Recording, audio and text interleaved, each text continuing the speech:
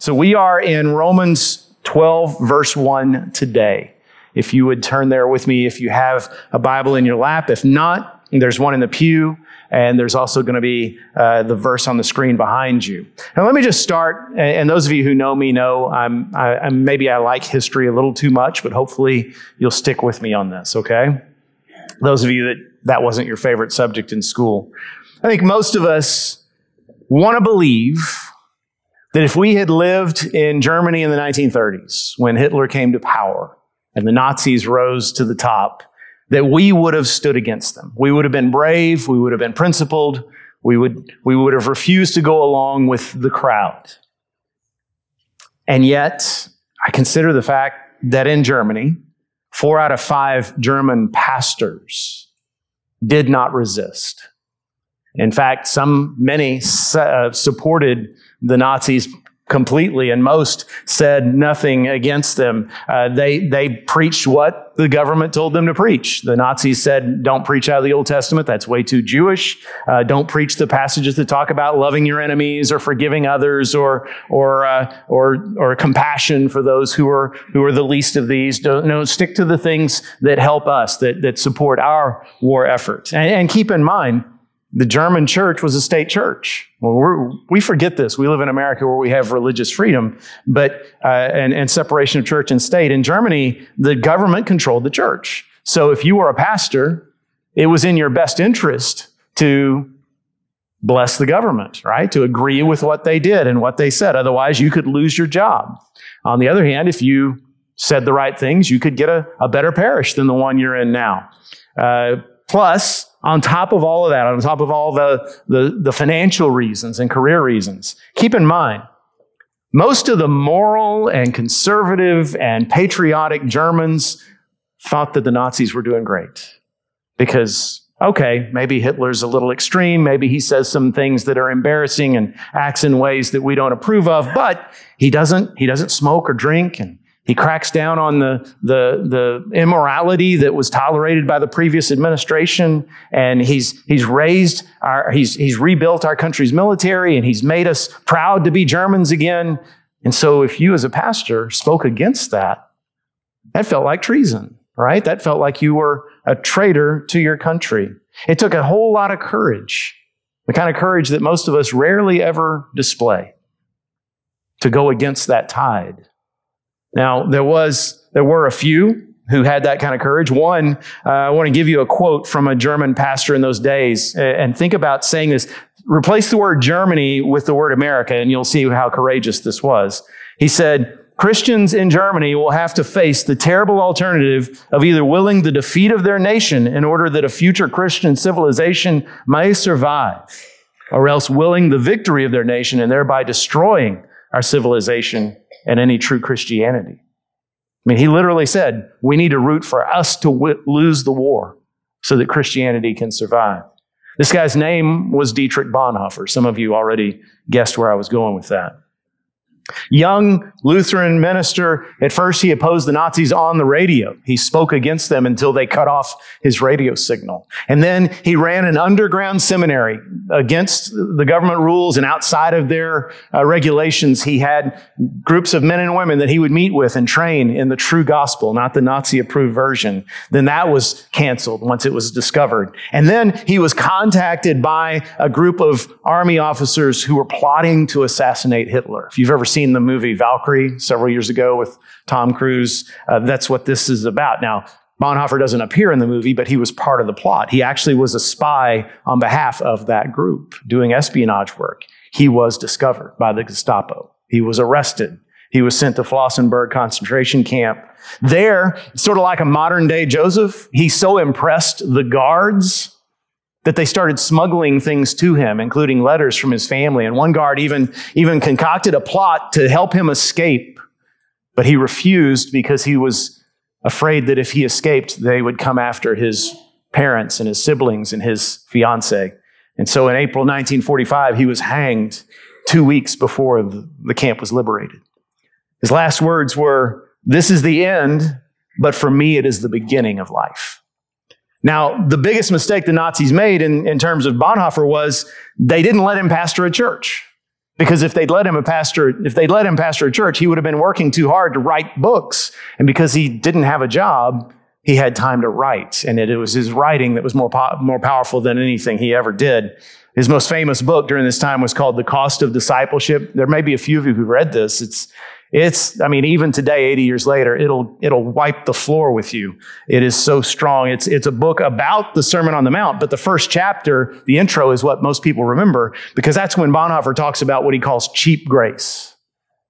Cheap grace is the kind of Christianity that says it doesn't really matter how you live, as long as you believe the right things, as long as you show up on Sunday mornings, you don't have to change your values, you don't have to change your lifestyle. You just have to say the right things and sign on this dotted line and pray this prayer, and you go to heaven when you die. Here's a quote from that section. He says, cheap grace is grace without discipleship, grace without the cross, grace without Jesus Christ living and incarnate. And he would have said, the reason so many German Christians failed to stand up to pure evil is because they had been discipled in cheap grace instead of the real gospel. And I wonder what he would say if he were alive today in America. I wonder what we would say about American churches today. See, we're at the start of a new year, and I have excitement in my heart. I hope you do too, about what God has planned for us that only He knows. And Conroe, we live in a city, in an area that's continuing to grow. People are continuing to move here. Yes, I know it takes a long time to get down 105. I understand. But that's also exciting for us. And one of the things it means is if we are doing anything for the Lord at all, we should see our church continue to grow numerically. That's one of the blessings of living in a growing city. But the point is not to get big. I hope we do. I hope we continue to see new people join our church. That's a sign we're doing God's will. But that's not the goal. If that's the goal, I can tell you how we do it. Preach cheap grace and we'll fill the pews very quickly. That's the way to grow a church if all you care about is size. But actually, our job is something different. Our job is to make disciples of Jesus Christ. And that's harder. And that kind of limits the number of people who will answer the call. And so that's the reason I'm starting the year with Romans 12, because I can't think of a better chapter in the Bible to explain what it means to be a disciple of Jesus, what we're trying to do. And in fact, the first verse, which is what we're going to talk about today, Romans 12:1, the first verse lays it out for us. If you want a one-sentence explanation of what it means to be a disciple, this is it. You ready? I appeal to you, therefore, brothers, by the mercies of God, to present your bodies as a living sacrifice, holy and acceptable to God, which is your spiritual worship. Let me walk through that real quickly. The word therefore, I think you all know, it means that he's saying, based on what I've already said, this is true. So he's saying, based on the first 11 chapters of Romans. Now, obviously, it would take me months to get through the first 11 chapters of Romans. I'm not going to claim to be able to sum it all up in 30 seconds, but let me give it a shot. All right? Here's what Romans 1 through 11 is about. It's about three things. Number one, we're all sinners, which means on our own, we are disqualified from God's family. We cannot be a part of the kingdom. We are sinners. And yet, number two, Jesus died in our place. He lived the life we should have lived. And then he died the death that we deserve to die. He took our place. Therefore, number three, we can be justified through Jesus Christ. And justified is a beautiful word in Scripture, because what it means is that when God looks at you and me, who, let's face it, we're all still sinful. None of us are perfect yet. In fact, you have my invitation. Any perfect people, go ahead and leave. You don't have any need for anything I'm going to say today. Yeah, you're all still sitting, right? We understand. And yet, sinners though we are, God looks at us through the filter of Jesus Christ and sees sinless perfection. That's justification. That's good news, right? And so Paul says, therefore, because of all that good news, I appeal to you to offer your bodies as a living sacrifice. I'll get to that part in a moment. I want to next talk about, it says, that's your spiritual worship. That word spiritual can also be translated reasonable, logical. What it means is, if Jesus has done this for us, it's only logical that we would do this for him. Any reasonable person, if they find out what the Lord of the universe has done for them, would say, therefore I will do this. It's not unheard of. It's not, put it this way. This is not a verse for the outstanding Christians, the varsity level Christians, whereas the rest of us say, I'm happy on the JV. I'm happy to sit the bench. No, this is every true believer should want this. And what is it? It is to be a living sacrifice, which is an odd term, really. It's an oxymoron. It's like saying jumbo shrimp, right? It's two words that don't go together. It's like working vacation. It's like controlled chaos. It's like airline food, right? I'm glad you got that. Some of you have flown. I didn't know if that would fly. So, Paul is, remember, he's coming from a Jewish perspective where their worship wasn't sitting in pews and singing songs and listening to sermons.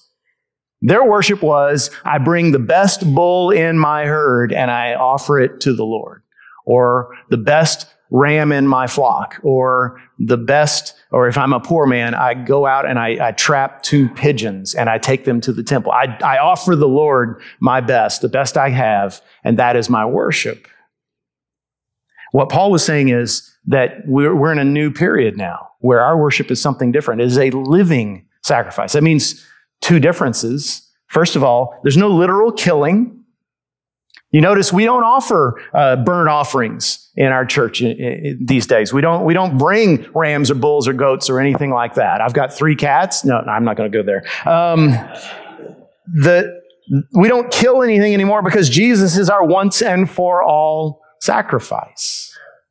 Yeah, amen indeed. And the second difference is it's not a one-time thing. When you offered the best you had to the Lord, your sins were paid for and you walked away.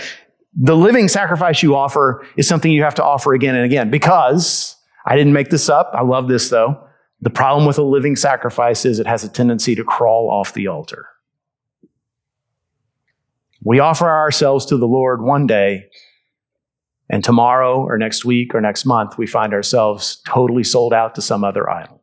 We have to continually come back to God and continually renew that living sacrifice to Him. I know that when I was growing up, I thought what it meant to be a Christian was you go to church. That's how I serve the Lord, is I go to church and I fight to pay attention, to mean the words I sing and to pay attention during the sermon. And if I've done that, I can go home and I can check that box and say, I've done my duty as a Christian. And I know that in heaven, there's some angel with a clipboard that says, Jeff was in church. And that's what it means to be a Christian. And then later I learned, no, you go to church, that's not your responsibility as a Christian. You go to church to learn how to do what you're called to do as a Christian.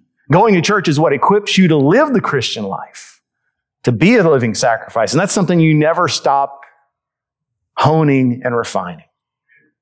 So what is a living sacrifice? What is a living sacrifice? It's summed up, I think, in this. It's saying, Lord, I want to be completely yours. Whatever you ask of me, the answer is always yes. And those are my words, but notice I don't say, Lord, I am completely yours. Because let's face it, none of us in this room are completely His yet. We've all got parts of ourselves that we're holding back. And that's why we continue to sin. It's, Lord, I want to be completely yours.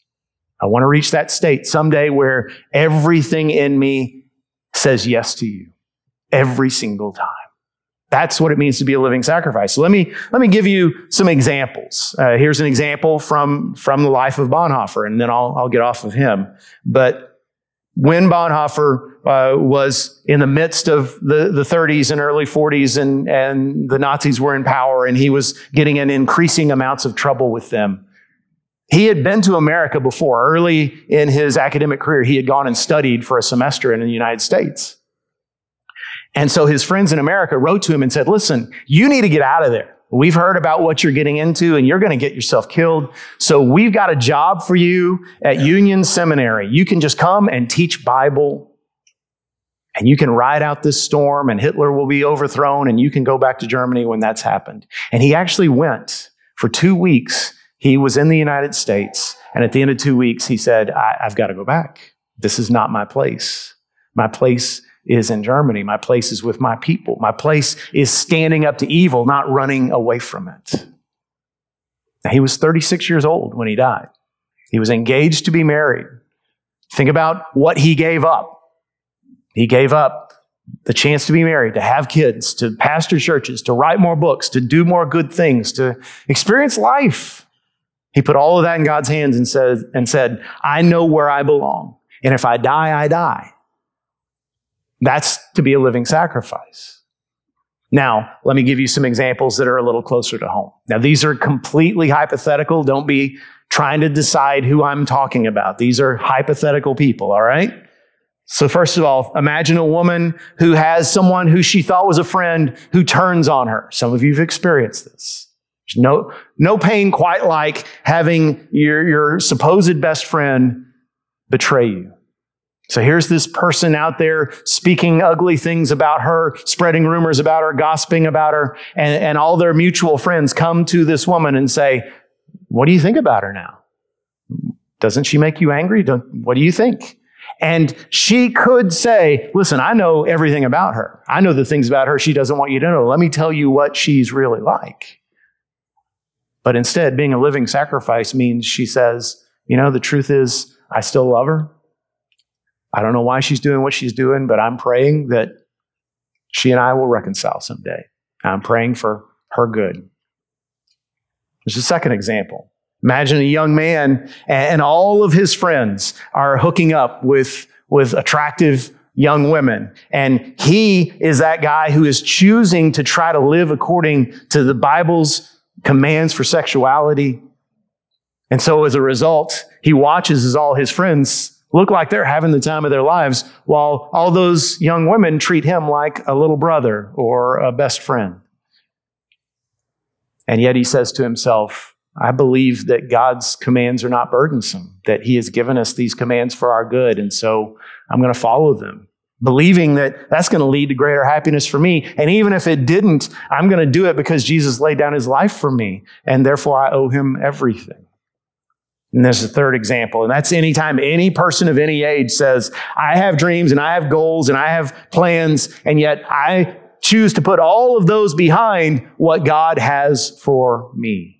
And whether it's a young person who says, hey, this is something I'm passionate about. I'd love to be able to earn a living from it. This is my dream job. That's what I want to pursue. But if God says differently, if that doesn't work out, I'm going to pursue him. And if I have to earn my living as a ditch digger or a custodian in a convenience store or the fry cook at Waffle House or whatever the case may be, I'm going to glorify God in that place. Or it's an older person who says, I'm looking at retirement ahead of me and sure, I want to pursue my hobbies and I want to travel and I want to spend time with my kids and my grandkids. But I also know that I only have a short amount of time left where I have the physical and mental ability to really serve the Lord. So that's going to be my top priority, even if it means I travel less and I golf less and I see my grandkids less. I only have a short time. Retirement is heaven, right? I only have a short time until I can't do those things and can't serve the Lord anymore. Can't you see how all of those things I just mentioned, all of those things kind of feel like death because you're saying no to the things that your flesh wants in the short term. And your friends don't necessarily understand. Even your Christian friends are like, well, why would you let her talk about you that way? And why wouldn't you pursue these relationships? And why wouldn't you do what you want instead of what you think God wants? It feels in a way like death. You are being a living sacrifice. Now, the rest of this series, the rest of Romans 12, kind of breaks down how we live this out, what it looks like in real life. But for now, and got 10 minutes left, so I'm going to address 3 objections. Because I know myself, anytime I hear a message like this, anytime you hear a message like this, there's that part of you that says, yeah, but that sounds great. But I can't live that way, and here's why. So let me address 3 objections real quick. Number 1 is the objection that says, I'm committed enough to Christ already. I already do enough. I am a good enough person. I don't need to do more. And that objection comes from 2 very different kinds of people. On the one hand, it comes from the kind of person who says, well, I don't want to become one of those fanatics. I don't want to become overly religious. Remember when we were in high school, and again, I'm going to pick on you who don't like history, but it could be any subject. Remember how if you didn't like history and the teacher got up and started talking about the Crimean War, somebody would raise their hand and go, "Excuse me, miss, is this going to be on the test?" I can tell you do remember. Because it's like, I want to gauge how much I need to pay attention. If there's no accountability for this, I'm just going to go ahead and daydream while you're talking. When we were in school, probably 90% of us, our attitude was, what's the minimum I have to do and still get out of this alive? We weren't really interested in learning the subject. We were just interested in getting through it. And that's the way a lot of us approach our Christian walk. And so when we hear a message like this, we're like, I don't need all that. Just tell me how to get to heaven when I die. Just tell me how to get a blessing once in a while when I need it, get my prayers answered. I'll leave all that other stuff for the hyper-religious people. And then the other kind of person who uses this objection, I'm committed enough already, is on the opposite end of the scale. They're the self-righteous person who says, but I'm already pretty daggum good. I don't think you're talking to the wrong guy. Talk to him over there. Because there's a lot of us, if we're honest, the way we approach our Christian life, we're people who are driving 70 in a 55 mile an hour zone, but we feel pretty good about ourselves because every once in a while we see somebody driving 90. Oh, cop's going to go after him. I'm safe. Can you remember the last time you really repented? When's the last time where you just got before the Lord and said, Lord, enough. I don't want to do this again. I'm tired of this sin in me. Not, Lord, forgive us for the many ways we fail you. Not that general thing we pray, but very specific. I'm tired. I'm sick and tired of being this way, and I want to change. When's the last time you felt godly sorrow that leads to repentance? I know it goes against every instinct we have, but once in a while it's good to just pray and say, Lord, give me some godly sorrow. It's been too long since I've shed tears over my own sin. And we need that. We need that if we want to be the people we're called to be. The second objection is people who would say, well, God is just asking too much. I mean, what does he expect of us? We're only human. And to that, I want to answer with a scripture, 1 John 5:3. God's commands are not burdensome. When it says God's commands are not burdensome, it doesn't mean they're easy to follow. What it means is they don't make our lives worse. They make our lives better. This is what a lot of people don't realize. God did not write the commands of Scripture so that he could make life hard. He's not up there saying, okay, what can I do to put an obstacle course in front of these people and find out who the real committed folks are? Now, his commands come out of his love because he knows more about life than us. Funny how that works. Because he's trying to spare us pain. This is why Paul doesn't say, I command you to offer your bodies as living sacrifices. He says, I appeal to you. I appeal to you. I'm begging you, try this out. Paul is every bit, in my mind, like a dad whose kid will only eat chicken McNuggets from McDonald's. And he's saying, son, won't you try the good stuff? Come on. I know you can live that way. You might even live past 30 if you eat nothing but McNuggets. But I mean, there's steak and there's seafood and there's enchiladas, for goodness sake. I mean, there's so much good stuff. Please try the good stuff. That's what Paul's saying here. I appeal to you. I beg of you. Offer your bodies as a living sacrifice. You won't regret it. So we have, I mentioned our cats a moment ago. My daughter has a cat named Yuki. Yuki is the Japanese word for snow. So here's how Yuki came to be a part of our family. My parents live out in the country in the house I grew up in, a house that is partially on pier and beam. There are approximately 10,000 feral cats living under that house. Some of you are from the country, you know what I mean. So a few years ago, my dad caught a little white kitten that lived under the house and managed to tame it. And I remember going home to visit them, and he showed me this kitten. And he said, hey, you know, I did this for my oldest granddaughter, your daughter, Kaylee. And I said, Dad, I thought you loved me. So that's how Yuki came to be a part of our family. And he is an inside-only cat at his mother's insistence, which means he lacks outdoor survival skills, right? And which means that every once in a while, when that little fiend just darts out of the door when we're standing there deciding whether we forgot our keys or our wallet or our glasses, it's an all-family thing. We all have to run outside and try to catch him before he escapes and gets into some kind of trouble. And I remember at one point I chased him for a city block, that little thing. So it was that a few months ago, my wife came home from work. She was the first one to get home from work. And she saw, when she walked in the house and took off her purse and set down her keys, and she saw Yuki lounging on the back porch outside. And she thought, how did he get out there?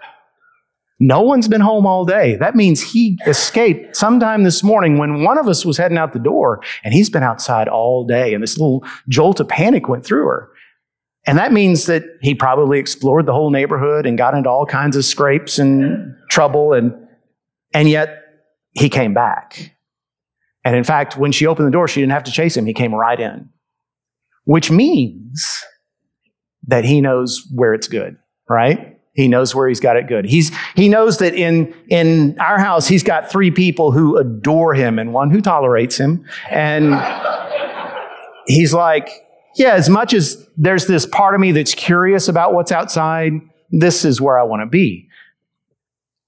And that's what Paul is saying. He's saying, I'm appealing to you because when you offer your body as a living sacrifice, you don't feel like a slave. You don't feel like a martyr. You don't feel like a prisoner. You feel like a beloved child. You feel like you've come home. And if you'll let me compare you to a cat, I know you'll let me say anything, but this is truth. This is truth. Paul isn't calling us to death. He's calling us to life. Because after all, we're offering ourselves to the one who offered himself for us, not as a living sacrifice, but as a dying sacrifice. If the God of the universe, who owns everything and can do anything and knows everything, if he loves you that much, is it really risky to offer yourself to him? I think it's the biggest no-brainer decision you'll ever make. And yet, most American Christians never really do it. Or if they do it for a short period of time, their spiritual golden age, and then they wander away and become mediocre again. And that's why the church is in the shape it's in. And I would argue that's why society is in the shape it's in, because we're not being salt and light. So, here's my challenge. Offer yourself to him today. Start your year by saying, Lord, I want to be completely yours. I want to be completely yours. Whatever you ask of me, the answer is always yes, or whatever words you want to use. And if you say, yeah, but I know I won't live up to that, join the club, all right? None of us will, but thank God I fail a lot less than I used to because of that desire in my heart to be completely his. Express that to him. Offer him your body, your life today and every day as a living sacrifice. You won't regret it.